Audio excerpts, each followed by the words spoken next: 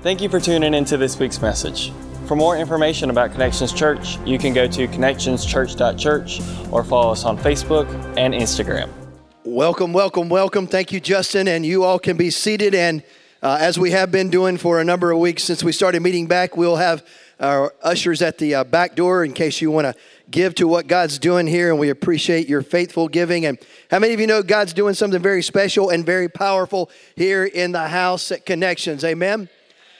And as importantly, outside of the house, because we are the church and we go be the church, right? That's what we're called to. So welcome, everyone. If you're new today, we thank you for coming out and being a part of this. And how many of you, like me, kind of worked up a little bit of a lather there during worship? Got a little sweat going on, or perspiration, if you will, but I like to just say sweat, and I think that's healthy, right? I mean, you can go to Jazzercise, you can go whatever, I don't know, it's like from the 80s, I'm sorry. You can go work out at the gym or whatever, you can go take a run, but there's nothing like it. Worshiping God with everything you have. And that's what we're called to. I don't know, we might have to do that rattle song again, amen? I think a few of you missed it. It's okay, we'll give you a second chance, right? Because you don't want to miss the power of God, man, moving like that. So welcome today. We're in a series called Wrecked. How many of you have ever discovered that sometimes, man, God likes to wreck our lives? In a great way. I mean, a great way. Amen, brother. I see that hand back there. And that's what we've been talking about. We've been talking about a multitude of things the last several weeks. But this morning we're turning our attention to our priorities and how sometimes they need to be wrecked in order to be righted. Amen?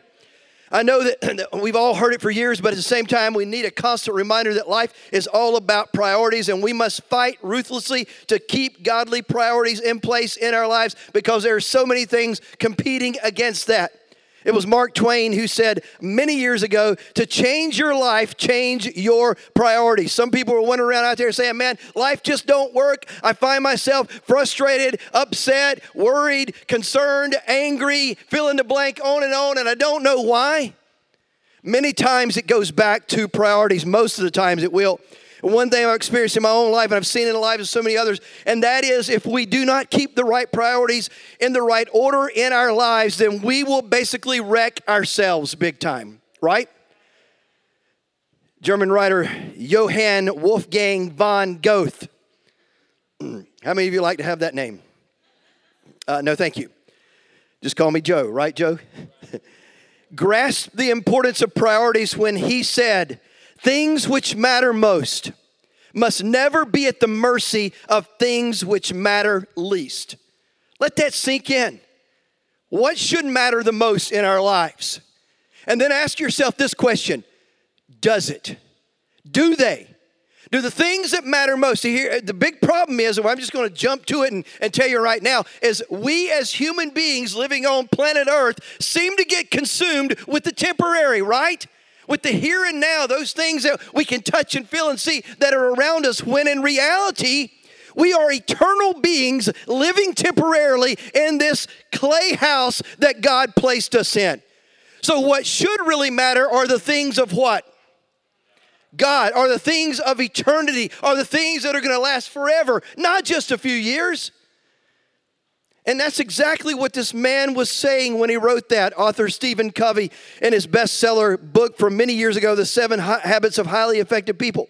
He put it this way, as a longtime student of the fascinating field of life and time management, I am personally persuaded that the essence of the best thinking in the area of time management can be captured in a single phrase. If you're taking notes, write this down. Organize and execute around priorities.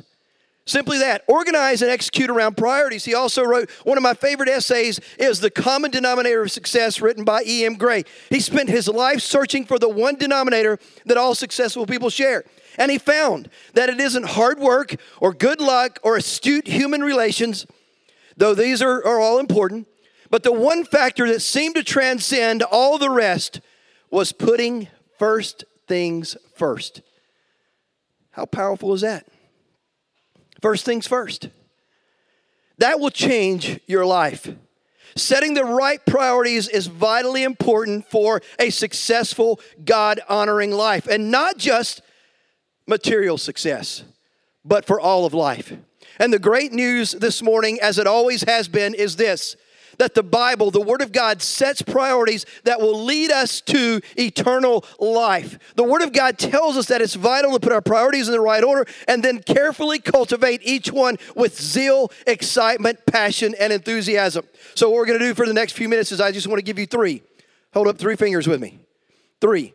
Look at your neighbor and show them your 3, right? 3 things, 3 truths, 3 eternal priorities that we all must start with if we're going to see God live big in us. Number 1 is simply this, and it's the big one. God must come first. How many of you are old enough to remember when they used to show the 10 Commandments on TV every, Easter? I think it was. And who was it? Charlton Heston would go up on the mountain and God would interact with him, and he gave him the top 10 list for life. That's what I like to call it. The 10 Commandments engraved on those stone tablets, and Moses brought them back down the mountain for the people. And how many of you can tell me what was numero uno on that list? Thou shalt not have any other gods before, say it, me. Let me say it again. Thou shalt, you do not, in today's vernacular, don't you dare put anything or anyone else before me, God is saying. So right there off the bat, number 1, we must always fight to keep God first in our lives. It's crystal clear. He doesn't want us to put anything, anyone, anything before Him. His desire is that we worship Him and Him alone. We must get to a place where He is always first in our lives, no exceptions. And how many of you know that's an easy thing to do, right? No? I guess I'm wrong then. It's not easy. It's a huge challenge.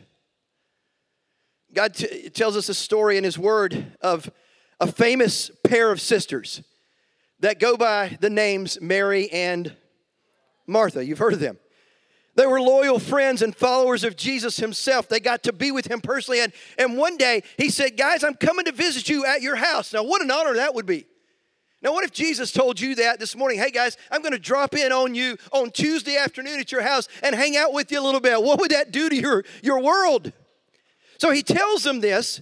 And when He tells them this, and He actually showed up to visit them at their house one day, they wanted to serve Him in the way that each considered was most important. So pick up the story in Luke chapter 10, beginning there in chapter 10. It reads this way: a certain woman named Martha welcomed Him into her house, being Jesus.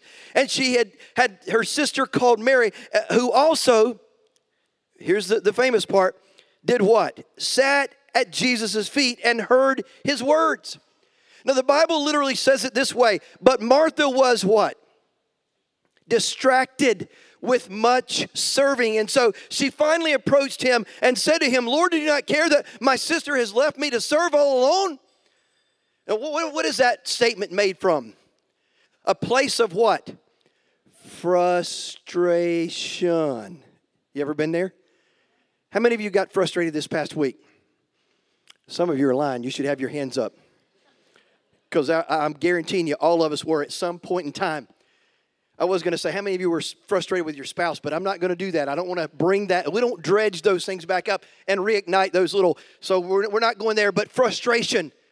You can hear it oozing from the pages of the word where Martha she's just ticked off. I mean, Jesus, you come to our house and I want everything to be just right, just perfect. And there's really nothing wrong with that. Except that she allowed that to become an obstacle, to become a frustration. And she might have, as it seems here, put it in the top place of priority in her life, that all the stuff was right for Jesus in the house. And at the same time, her sister Mary just lays down at His feet and says, I just want to hang out with you. I just want to be here with you in your presence in our home. Two contrasting situations. And then Jesus, He answers her in her frustration. He will do that to us too. He said, and I love this, Martha, Martha. How many of you know there's something powerful about saying the name twice? Martha. It's almost like the first one is to come. And then the second one is to really direct your attention. Martha. It's like, chill, bring it down. Get that frustration out so you can hear what I'm going to tell you, because it will rock your world. And so it goes on and says to her, Martha, Martha, you are worried and troubled. Some of you need to write that down, because I know without a shadow of a doubt that some of you in this room, some of you listening right now and following along with us on this feed, you are worried and troubled about a lot of things. And that's exactly what he said. You are worried and troubled about many things. And here Jesus just kind of sums all this up here in just a second for us. But I just want to stop there for a minute and remind you, don't let this slip past you as I am going quickly through this. Really grab a hold of this. Worry and trouble do not belong in our lives. Jesus talks about it again in Matthew 6, and we're going to discuss that here in just a few minutes. But the reality is, we as God's people, we don't have anything to worry about, even though worry wants to come and camp out in our lives all too often and disrupt everything. And trouble seems to want to make its home in our hearts and mess stuff up. Jesus is telling us over and over and over again, do not be worried or troubled about anything. You trust me, you put it in my hands. I'm going to tell you how it is. My kiddos that live with me, that are mine, me and my amazing, incredible wives together, they're both of ours. They don't worry that there's going to be food on the table. They don't worry that they're going to have some clothes to wear. And as a matter of fact, as crazy as this sounds, they don't have to worry that those clothes are going to be clean when they get up and put them on for school the next day. Because I'm going to tell you, their mama, she runs a tight ship. Laundry day is Sunday afternoon or Saturday. But it's going to happen one of those 2 days. They don't have to worry about there's going to be breakfast when they get up in the mornings. There's going to be plenty to eat. They don't have to worry about paying the power bill or the water bill or any of those other bills. They don't have to worry literally about anything. Why? Because their mama and their daddy takes care of all that. We say, put it right here on our shoulders. This is not for you to carry. And if you can translate that into God the Father, the one that gives us this life, that loves us with an everlasting love, and he says, cast all your cares upon me because I care for you. Whatever's worrying you, whatever's troubling you, put it on my back. I'll take care of it. And you can just cruise. Trust me. And that's what Jesus is trying to say. He's saying, but one thing is needed. Martha, Martha, you're worried and you're troubled about many things, but one thing in life is needed. And Mary has chosen that good part, which will not be taken away from her. So in other words, Jesus is telling her, I'm not going to tell her, get up and go wash the dishes. Get up and get the vacuum out and start vacuuming the house. How dare you sit here and hang out with me and spend time with me? Go help your sister. I'm not going to do that. Why? Because she has chosen that one thing that is needed, to be with me. I'm going to tell you something, folks. If we choose Christ every day, we win. Now, don't get me wrong. Serving others is highly commended in the Bible. And it is certainly not wrong to serve. I'm going to tell you. But in this instance, priorities were a big issue. Being with and listening to Jesus' teaching in his heart and his words were even more important than food preparation and cleaning. Can you grab a hold of that? I know some of you Martha types, you're just squirming in your chair right now. Because that's your thing, man. That's your zone. That's your lane. You're like, stay out of my lane, preacher. I can't help myself. You can. I'm not saying stop doing those things, but I'm saying put those things in the rightful place. When Jesus left their house and went on down the road to the next ministry opportunity, guess what? There were going to be plenty of time to get the meals done, to get the groceries put up, to get the laundry taken care of, and to vacuum the house and all that stuff. Jesus isn't looking at that stuff when he comes to our home. He's looking at our heart. He's looking to see if we just want to hang out with him and be with him and sit at his feet and hear his heart towards us. Relationship, boop, underline it. Exclamation points. That's what it's all about. So how do we demonstrate that we truly love God and want to put his presence and teachings first?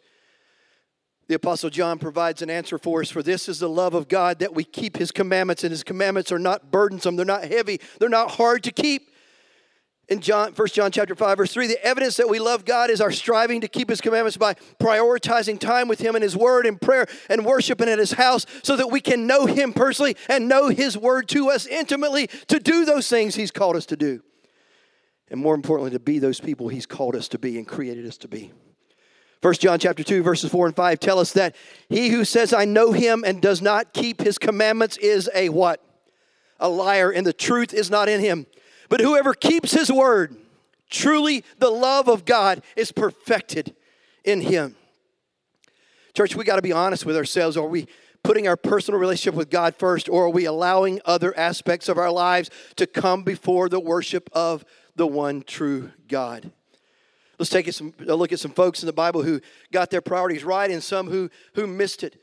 Real quick, the Bible records an incident in which Peter, James, and John, some of the first disciples that Jesus called, He called them to come and follow Him and be His disciples, and they had their priorities right. So when they had brought their boats to land, it tells us in Luke chapter 5, verse 11, here's what they did. They forsook everything. They left their boats behind, their nets, their trolling motors, their Chevy trucks, their nice trailers to pull the boats on. They left it all behind, and they marched after Jesus.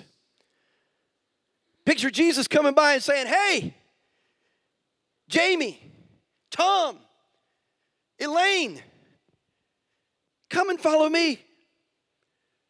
If that happens, and it does happen, because He does call us to come and follow Him. He's calling us right now. I get the honor and the privilege of being a part of that call for you and I and everybody to come and follow Jesus. What is our response to Him? Do we forsake everything such as these men and go after Him?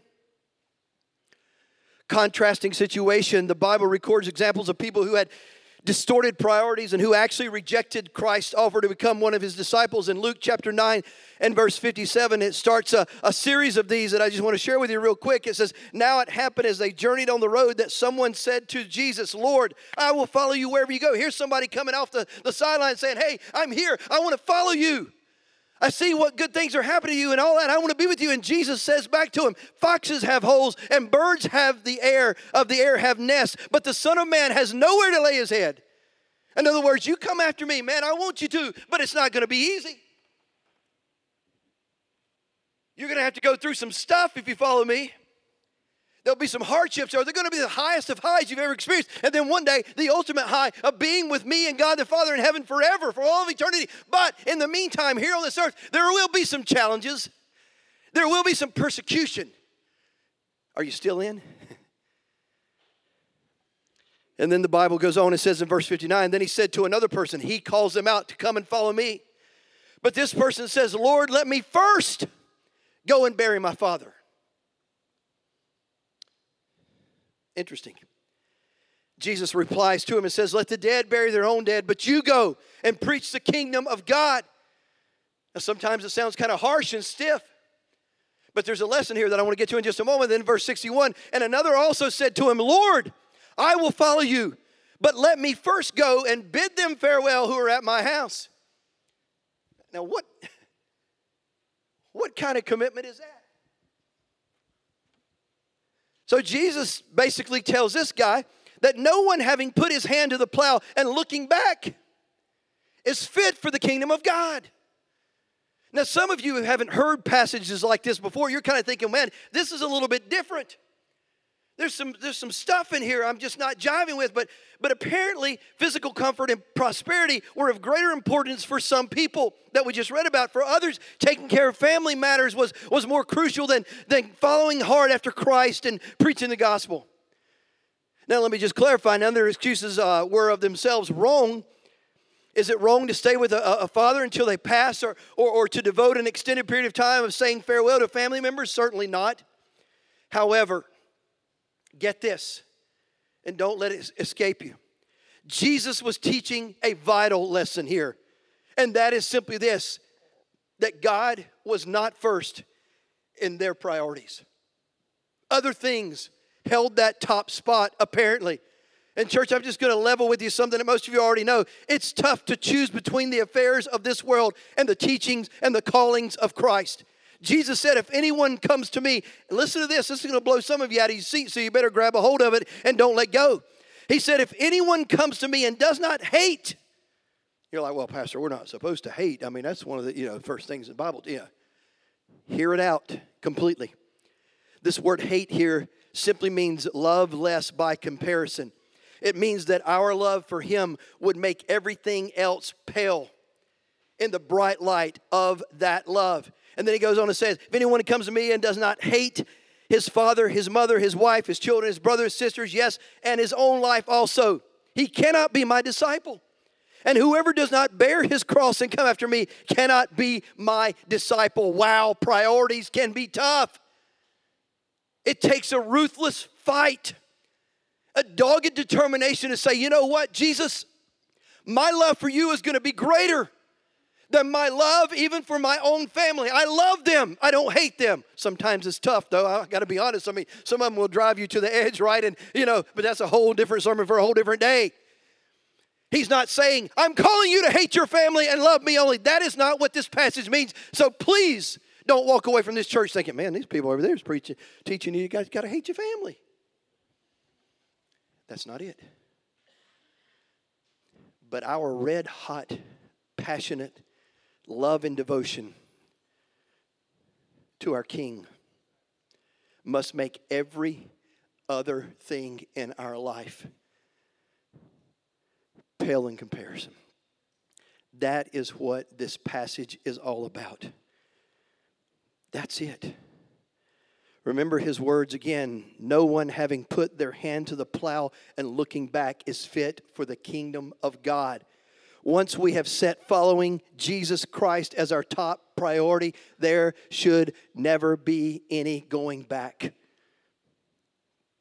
No place for it. Second thing this morning is this. To maintain godly priorities, we must develop righteous character. And you may ask, well, what is godly righteous character? Well, a well-known Christian educator, Herbert Armstrong, wrote the following definition of perfect character. And he said, and I quote, it is the ability in a separate entity with free moral agency to come to the knowledge of the right from the wrong, the true from the false, and then secondly, to choose that right thing and possess the will to enforce self-discipline to do the right thing and resist the wrong. In other words, it's fighting for the truth of what's right. What is spelled out in the pages of God's Word, the ultimate authority of everything in life. It is seeking and finding that truth. It is searching with a diligent heart and pulling out the treasures that are found within the pages of the Word about how to live this life and how to be everything that God's created us to be. And once you discover that, it is cultivating that strong will and that determination, that commitment with the help of the Holy Spirit that yes, those are the truths of life, and yes, those are the truths that I am going to live my life by, come hell or high water, as we sang this morning. I will not back down from what is right. That is godly, righteous character. Even and especially when nobody else sees me except my heavenly Father, I will do those things that He has created me for. So devil, you're on notice. Take your junk and move down the road. You're not welcome here. That's a pretty good definition of godly righteous character, I think, right? Man, it's a fight, but it's a fight we win.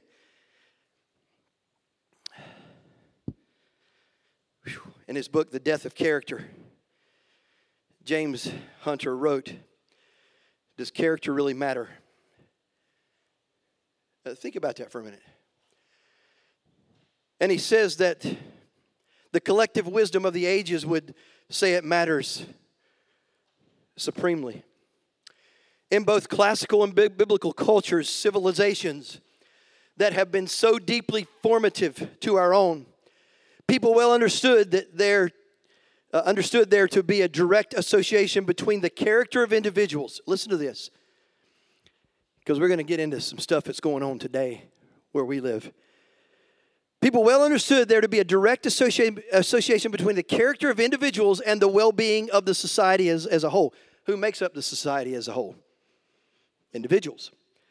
Individual character was essential to decency, order, and justice within public life. Without it, hardship was not far off. Indeed, much of the history of the ancient Hebrews can be told as a story of blessing for faithfulness to God, abiding by God's standards of holiness, and self-inflicted pain for abandoning those same standards. And boy, are we seeing what a lack of character and righteousness will have on a society in our nation right now. And folks, that's the heart of the issue in our country. And I'm going to tell you this so you'll get your mind wrapped around it, I hope. Ain't no politician going to fix that. I don't care what they promise you from now to November 4th. Ain't no politician going to fix that. And the reason why is because most of them have no character. They have no integrity. I don't care what little letters in front of their name. Most of them, when they get elected to office, guess what? They sell their soul to the highest bidder. I mean, you want to get real down nitty-gritty with it? Why do most politicians go into office at a certain level of net value in their life? And when they're in office for just a couple few years, that value goes through the roof into the millions of dollars that they are worth all of a sudden. Why? Because they are getting paid off by the big companies who want their vote. It's all about buying politicians for the most part. I'm telling you what, so you don't look to them for the answers. We feel like, oh, if we get so-and-so in office, things are going to change. Guess what? There may be a few minor changes, but the only ultimate change is going to be when this nation finds righteousness again. The Bible says that righteousness will exalt a nation. Righteousness will lift a nation up. Righteousness will place a nation where it should be before God. But evil will destroy a nation. We're living in a day and a time where evil is not only pushed and cheered for, but it's also sanctioned and it's made as law. The things that go directly against God's word are now made law. And if you stand up against it because the truth of God's word says it's not right, then guess what? You're villainized. We're villainized. We're called haters and everything else. We are called people who are closed-minded. Well, guess what? My Bible tells me that the road to heaven is very narrow and small, and there will be few that find it. But the road to destruction is wide open and broad, and many will walk down that road. I cry over that many, and we as a church should cry over that many. But we should never compromise righteousness to fit in with this generation and this world that we live in. Never. You're saying, man, that guy's a little excited.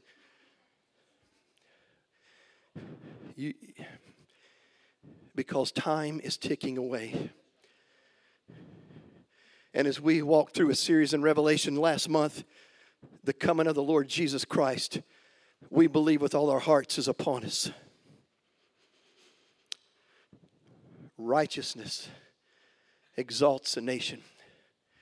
You say, well, Pastor, those politicians, they say they love God. Well, you answer me this.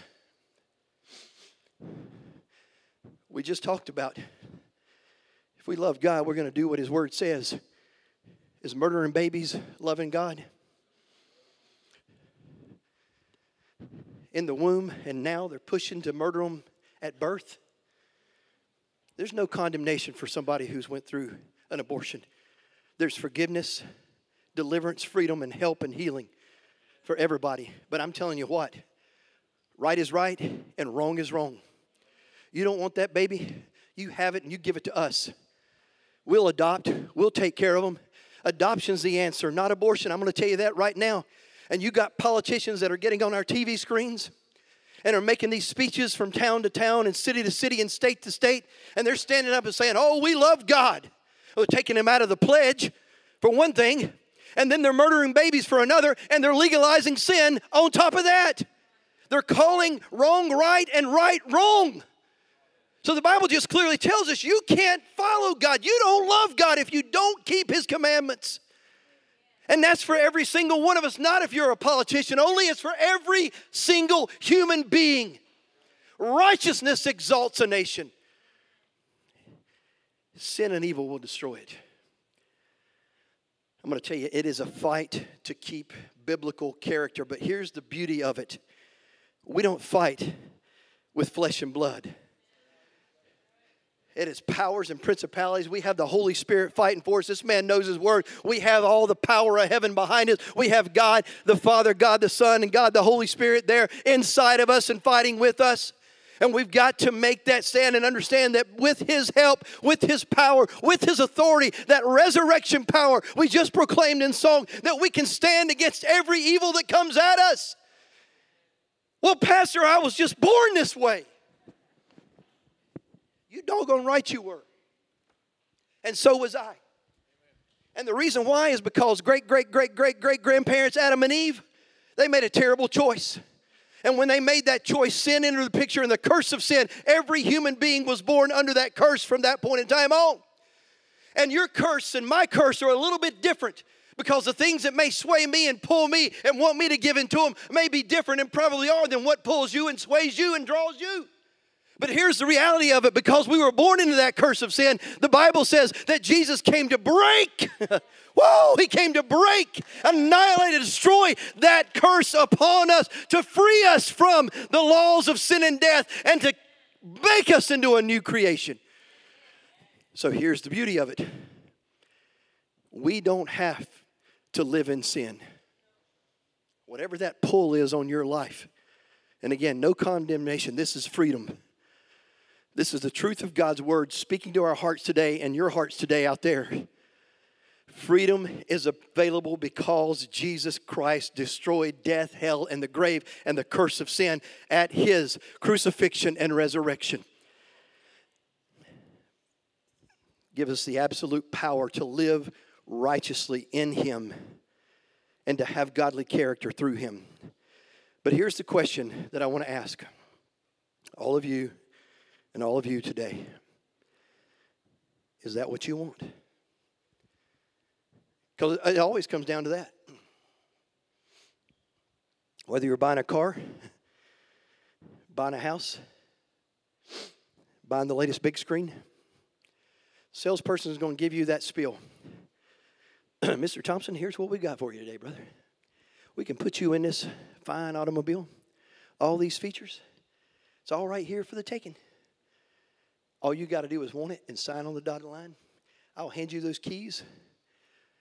We'll send you out the door. We'll see you again at 3,000 miles when we change the oil for free. That's another option now. Don't forget that. Maintenance and care. You come back, we'll change that oil for 50,000 miles for you. Jesus lays out before us the greatest offer in human history. Life. I'm talking abundant life. Overcoming, victorious, triumphant life. Powerful. Yeah, John 10:10. Amen. Powerful life. Life that does not bow to the things of this world. Life that does not get caught up in the addictions and the minutia and the mess and the junk of this current world we live in. Life that is able to overcome all of those things. How many of you are just tired of fighting that and giving in time and time again?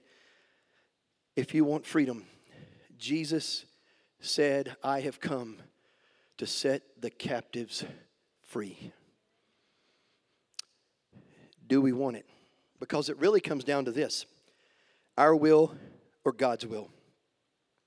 When it comes to the life decisions, whose will usually takes priority in our own lives? Is it our self-will or is it the will of God?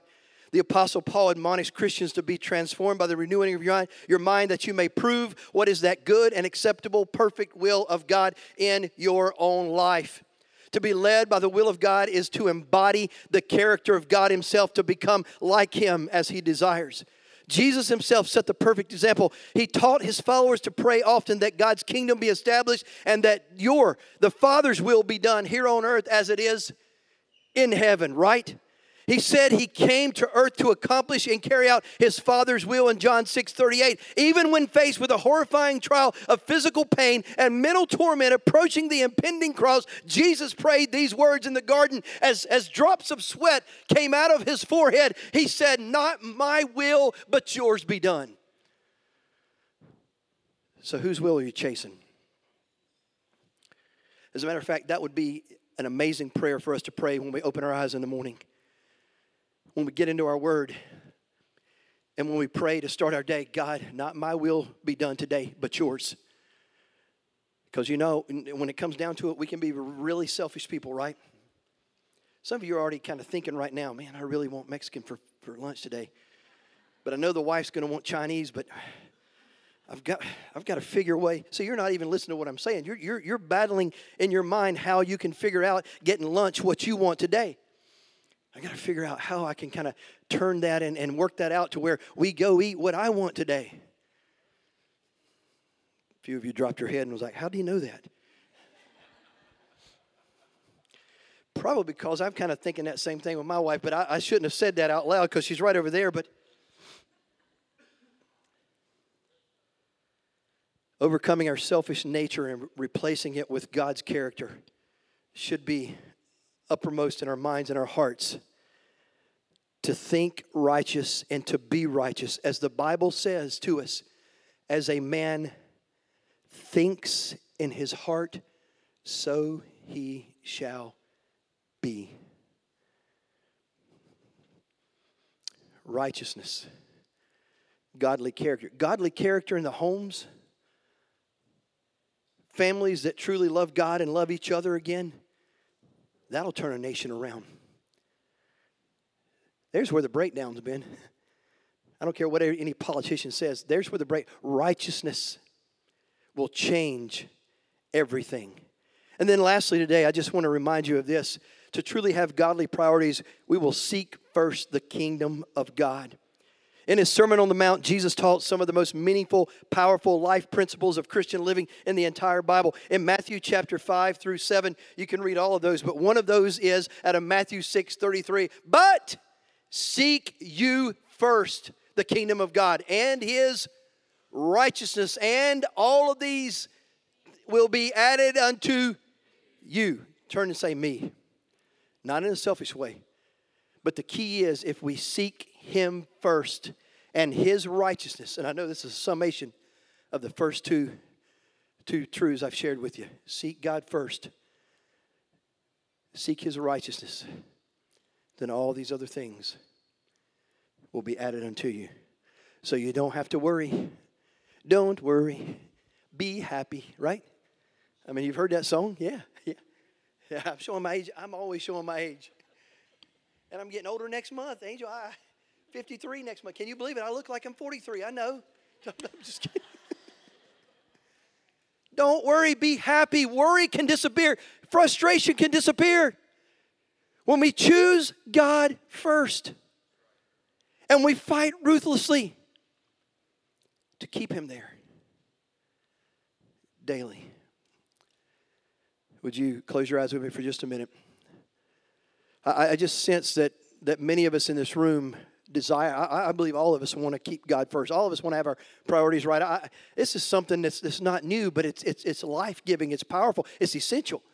But here's what I'm asking you right now. If you would admit, with everyone's eyes closed for just another moment, that you've struggled in your life with keeping him first, and even right now, in this last few weeks, especially during this pandemic time or whatever, that you've really struggled with it big time. And you simply say today, Pastor, pray for me. I commit myself to Jesus. Fresh and new today, that God is my top priority. He's the treasure I'm seeking. He's the first thing I'm going after in my life, and everything else will fall in line behind it when I seek him and his righteousness. But I just want you to pray that I'll have the discipline. I want you to get disciplined like a drill sergeant would come and work through you there so that it just becomes who you are. And that drill sergeant lovingly is the Holy Spirit who comes and teaches us. He's our tutor, our instructor. He's our helper. He's everything we need. God the Father gives to us. So if you're struggling in your life right now, if you're bound up in something right now, if you've been given into a particular sin just way too often and you just have struggled, would you just raise your hands across this room and say, Pastor, pray for me this morning. I'm really battling those things. Yes, ma'am. Yes. How many others? Just raise your hand. Yes, sir.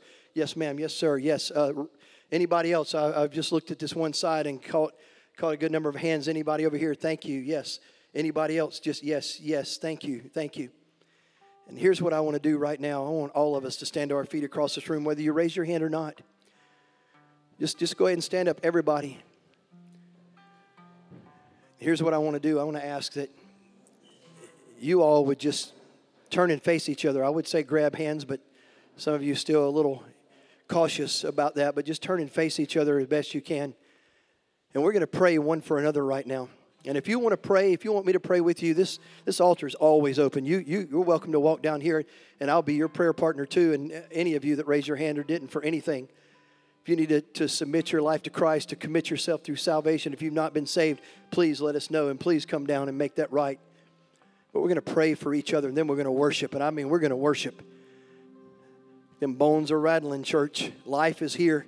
Miracles are happening, and they're happening for every one of us. Father, thank you. Thank you for loving us like you do. Thank you for always reminding us of who you are. Thank you for giving us this life. What an amazing gift. Without you, we wouldn't be here. But you love us that much. You created us. You've called us, God. And right now, we surrender to you and we say, God, you be first in our lives. And we do that with more than just mere words. We do that with our hearts that are excited and love you and passionate about you and intensifying in that love and that passion. It's growing every day, God. That's what we want to see. And Lord, for those who have struggled, have been bound up in something right now, we speak freedom over and in their lives. Let them loose now. Open up the prison doors and break those chains, God, of sin that's been attached too long. And Lord, they would experience your presence and experience your power in a whole new way. And they would learn to sit at your feet, God, and be with you in relationship and grow with you in your word by hearing what you have to say to them and over them because you love them so much. Lord, that you would transform us by the renewing of our mind, and that we would grow and we would find ourselves assembling with other believers in connect groups. And on Sundays, God, we just have this hunger and thirst for you because you are first in our lives. You're our top priority. You are the treasure that we seek after. Not fame, not fortune, not anything this world has to offer, because all those things are going to be done away with when you come for us. We want to be found faithful. We want to be found passionate. We want to be found powerful in you and through you. God, there's some healing that's happening right now.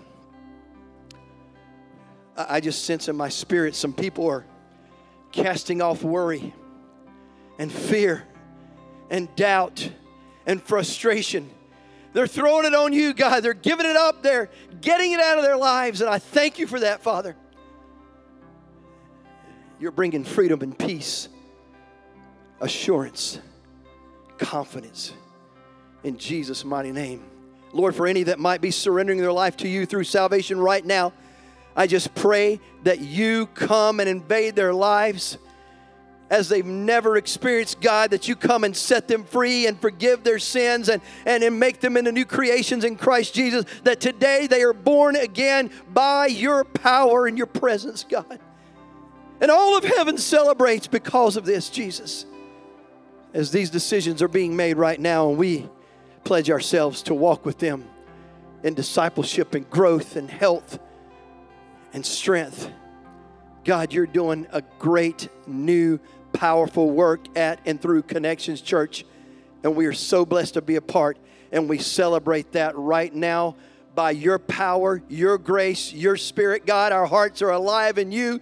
And Lord, I believe that we're going to worship differently than even we did about 30 minutes ago, because your word has come alive even more so in us right now. And Lord, we give ourselves to you and we celebrate. Would you sing it out with all your hearts and really worship him today, church? God is in this place. Thank you for tuning into this week's message. For more information about Connections Church, you can go to connectionschurch.church or follow us on Facebook and Instagram.